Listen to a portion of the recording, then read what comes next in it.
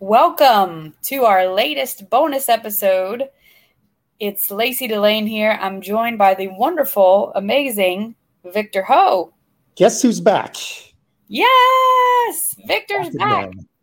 He's back again. Lots of exciting stuff happening in Victor's life. Lots of exciting stuff happening in my life. Man, I'm like within 2.5 weeks now, Victor. Before you leave? Yes.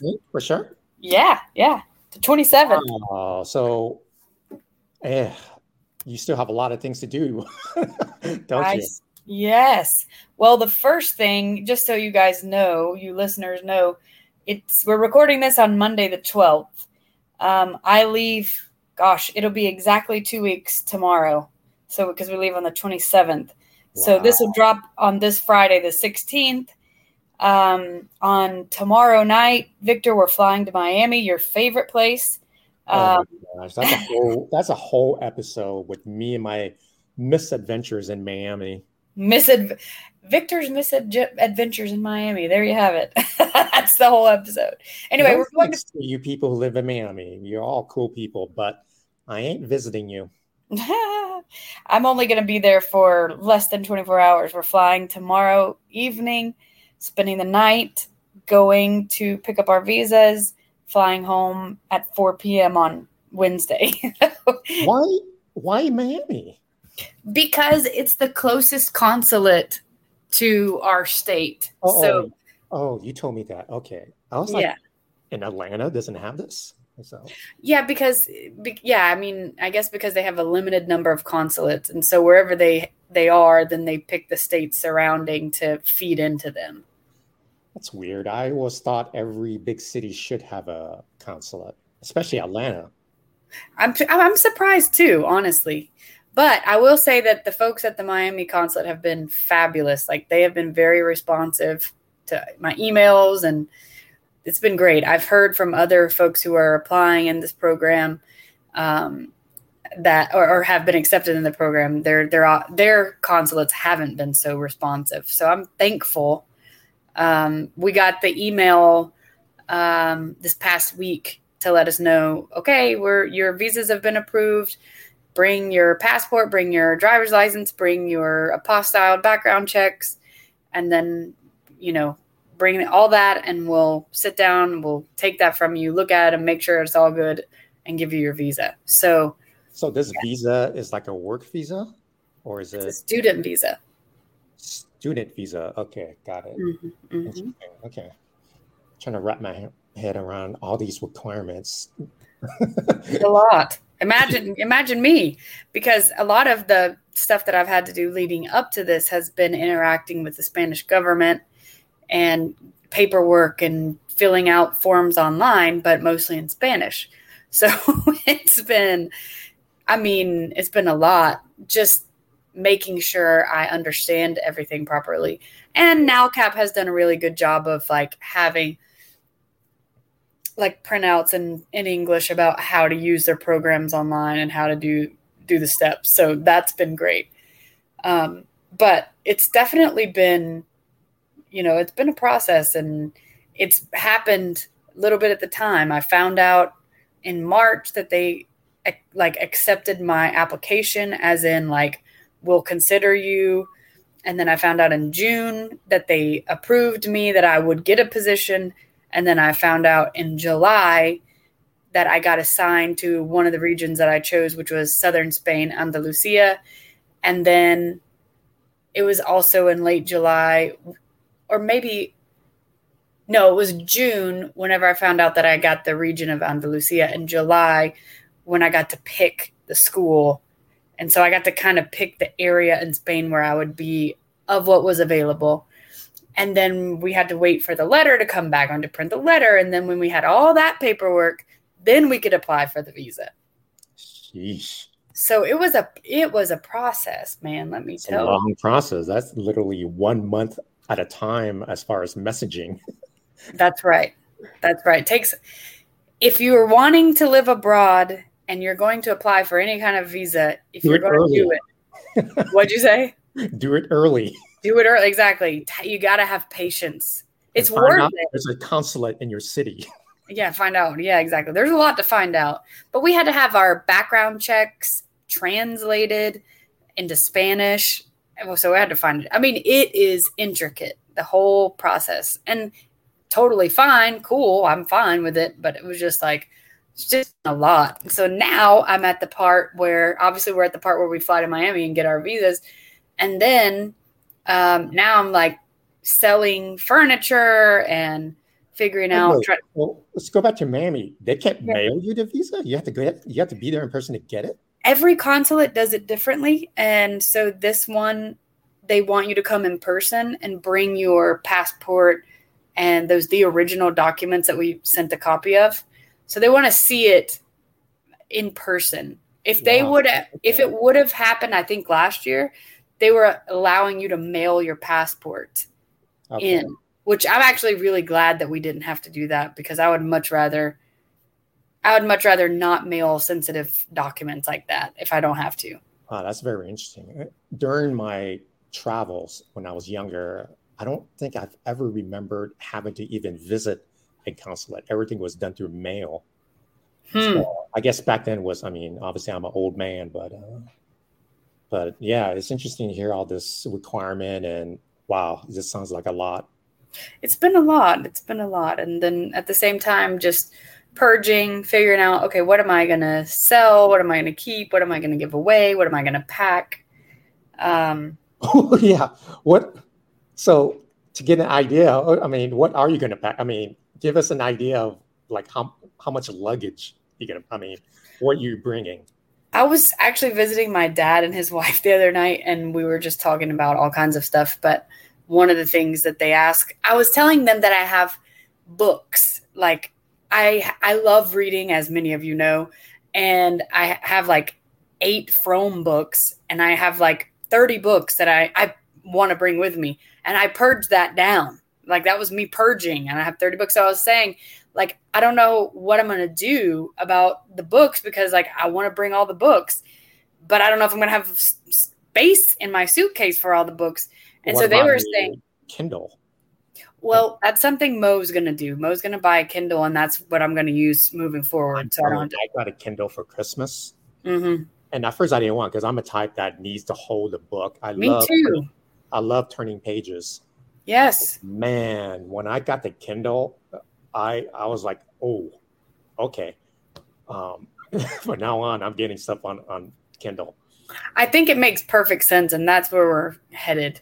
But when I was telling my dad and his wife, they were like, well, look into how many bags you can check, and, what if you have to pay and whatever, which I still need to look into our second flight from London to Madrid to make sure we can have as many bags as we're thinking of bringing right now. But anyway, they said maybe, take 2 bags, check 2 bags, and split it up, because if you have over 50 pounds in one bag, then you're going to pay anywhere from $50 to $100 in a fee, or you can pay the 35 or 50 or whatever it is for an additional bag, and then split up the weight of the books.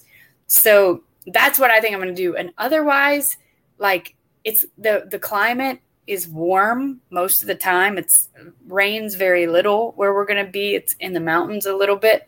And, so I'm going to bring some warm or cold weather stuff, like a rain jacket, a few little jackets, but mostly it's really lightweight stuff. Like, it's not I'm not going to be bringing a lot of clothes, to be honest. Like, what I'm bringing is shorts and tank tops and casual stuff. So I don't even know at this point if I am going to need the second suitcase. I guess you should, pack what you need so you can at least, be good for at least a week, and everything else you're probably going to buy because you want to acclimate to the village, right? Right. You want to wear their clothes, be in their culture. Mm-hmm. Speaking of books, if I could, and this is my experience when I backpacked Europe, I also wanted to bring books because I'm going to be taking trains. I'm going to be waiting a lot. Yeah. So I was like, man, I want to bring like 3 or 4 books, but it just takes a room. And then a friend of mine was like, hey, don't bring any. I'm like, why? He says, buy books over there. because if you're going to travel and you're going to places like Paris, there is an English bookstore called Shakespeare and Company. If you go to London, there's a lot of used bookstores, and just buy the books. Make an adventure to find the books you want and just buy it there. And I found all 3 and 4 of the books I wanted that I was going to bring on Paris. And they're all like less than $1 US dollar. Wow, I didn't even know that was a thing. Where did you do that? Where did you buy those? Well, this is where I went. When I was in Paris, there's a bookstore called Shakespeare and Company. It's a place where all the famous authors, I believe Hemingway, everybody hung out there. It's right across the street from the Notre Dame, actually. Well, dang, I got to hit that for real. It's a very famous bookstore. It's an English bookstore, and you go in there, it's like a maze. It's actually tiny, but it's like a maze because they have a lot of freaking books. And I was able to find, because I wanted to read Les Miserables, and I found a copy of Les Miserables there. Wow, that's cool. And then I also wanted to read Three Musketeers. I found a copy of a really cool one, a really cool book cover that I haven't seen before. It's a European book cover. And then the same thing when I went to London. I went to all those used bookstores and found all the books that I was going to bring over there. Well, that's wonderful news, because I was wondering how easy it would be to get English books. But we're going to be going to soccer games in London, and, we can do that. If you're going to be traveling, especially going to Paris, London, Switzerland, Amsterdam, you'll find bookstores. You're going to find bookstores. I mean, that's something I really want to do with my time, is have time to read, and read more. Interesting if you find any Eric Fromm books there. I will be so excited. Well, if I was in Germany, I probably would, because that's where he's from. They'd be in Germany. But I'm sure Berlin, English-speaking city. A lot of people there. I'm telling you, the people in Germany, they speak better English than we do. Wow. Because they're a lot smarter. They want to be kind of like China.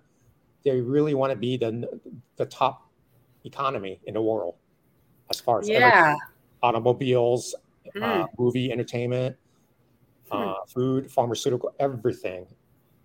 And Germany is right up there. So, of course, they're going to want to learn English. In fact, I think it's a requirement for them to learn English. I think you're probably right. I know Sweden it's a requirement for them to learn English. I'm sure Germany might be it, because when I went to Germany, they all spoke perfect English.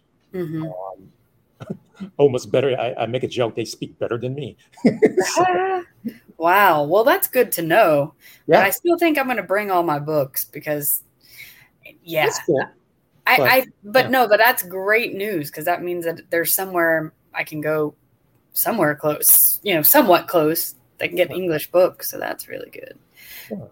Yeah. Did I tell you, Victor, about, well, I know I invited you to our listeners. I had a going away party with our Spark philosophy meetup group, which is where Sonia and I met years ago, which is Richard is the guy who runs Spark, who we had on recently for Civilized to Death. If you didn't catch that episode, definitely check it out. It's super good.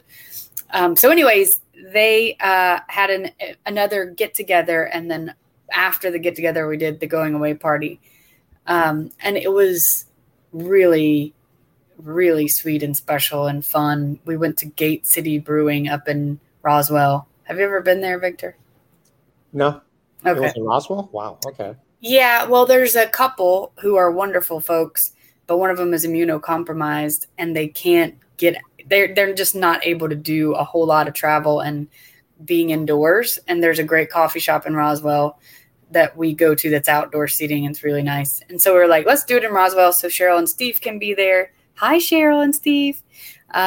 They're subscribers, paid subscribers, so they're listening.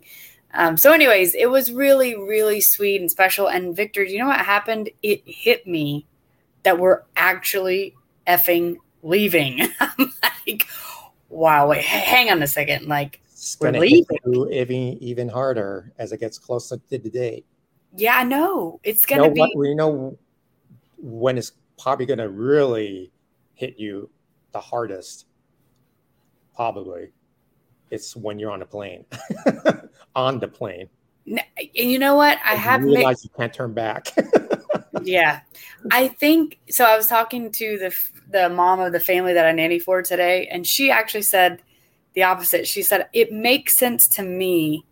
And then she said, I say this to be encouraging, not discouraging, but she's like, it makes sense to me that the next 2 weeks would probably be the hardest. And she said, I think when you get on the plane, you'll be like, it won't be hard, and I guess it depends on the day and the situation. I don't know how it's going to all work out and how I'll feel, but I do think she's right that the next 2 weeks, when it's like the anticipation of it, it's like, oh wow, I'm feeling and processing the loss of it all. Like my dad's not going to be a 45-minute drive away, like not going to be in neighborhood, Old Fourth Ward anymore. Not going to be able to see these Spark people. Not going to be able to hang out with my One Touch soccer people. Well, that's what I mean. I think on a plane, you're probably going to have a lot of stress unload, first of all. True. Right. All you need to do is to get there. Yeah. But I mean, I don't know how long, but maybe 13 hours. It's not as bad. The flight from New York to London Heathrow is 7 hours, 6.5. Yeah. Quick. Yeah. The jumbo, man, that's fast. Yeah, well, we've got to fly to New York first, which is an hour and a half. But anyway, you do have connection. Okay, cool. Yeah. But that's literally a whole day, and you're going to be thinking about all those things. Oh yeah. Oh yeah. There's no turning back. You may know this, Victor, from your experience with traveling abroad and even moving across the country, but yeah, I've been through it myself many times. Moving is emotional, period. But moving abroad, coming back and forth from another country is so emotional. It's so emotional. It is. I remember when I was a kid and I had friends. When you're a kid, you have friends. And when my family had to move to Asia, I was like, what? That's not in the US. And it was really hard at such a young age. I think I was 6 to say goodbye to all the friends I'd met. And I've shared about my childhood. I lived at a time when, there was only 4 TV channels, and I went outside to play every night. I said night. Yes, I did say night. It's because I can come home at night. That's how you see this joke all the time on TikTok where they say, people in the 80s,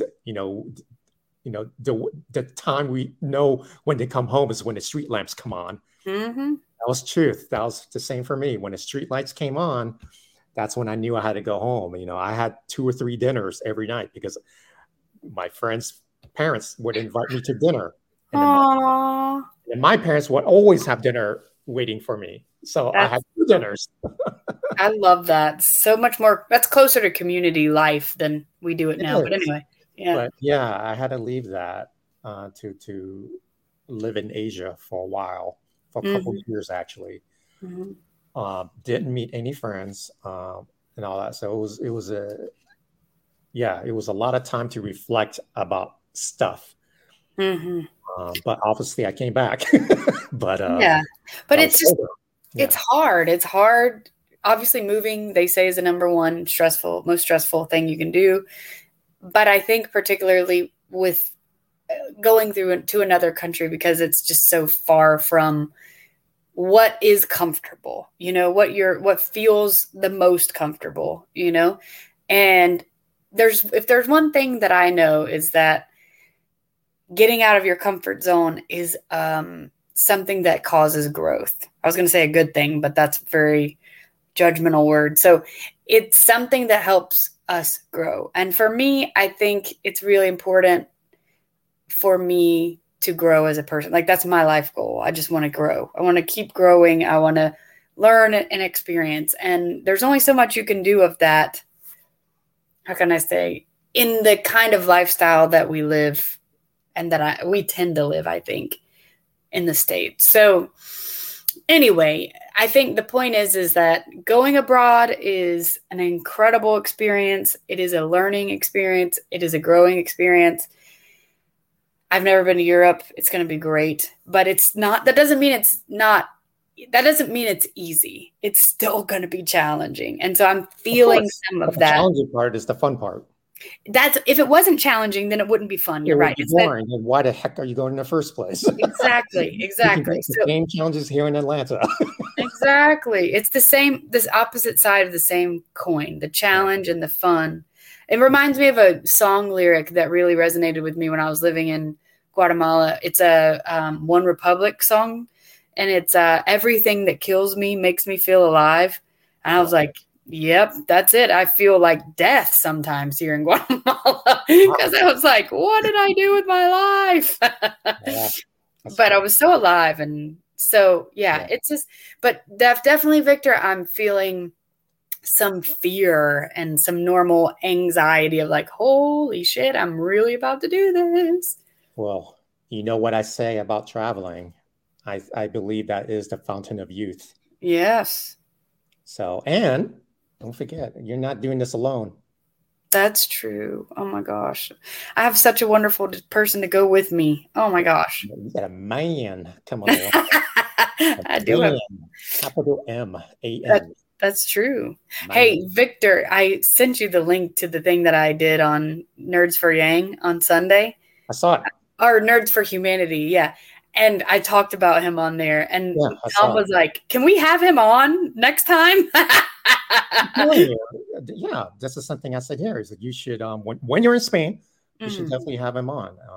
Yeah, I think we need to. Y'all love him. Everybody loves him. And I'll try my very best to make fun of him. So, well, I'm sure he'll love that, and he'll say something silly back. That's what guys do. We make fun of each other. Well, I hope you guys have enjoyed our little catch up, and I wanted to just slow down a little bit and share a little more specific and a little bit more vulnerably about where I'm at with this whole Spain process. Literally, when you hear this, I will have returned from Miami with the visa, and I will be less than 2 weeks away from leaving for Spain. So, yeah, we're getting really, really close. It's happening, people. Yep. So we will see you guys all next time on the next bonus episode. Thank you, you wonderful people who are financially supporting us. Thank you. Please know that when I get to Spain, things are not going to change. We're going to continue to do the podcast. That's still a high priority for me. And actually, I'm going to have more time to put towards it. So that'll be great. So hang in there with us. Stay with us. Sonia will be back. But we're going to do some other fun stuff until she gets back. So yay. Appreciate you all. Yay. Talk to you guys later.